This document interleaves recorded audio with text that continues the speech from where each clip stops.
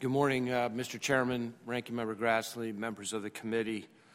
On behalf of the entire FBI, I want to begin by saying to the brave women who testified here this morning, Ms. Biles, Ms. Maroney, Ms. Nichols, and Ms. Raisman, and I gather there were some others here today who were among the many who Nassar hurt.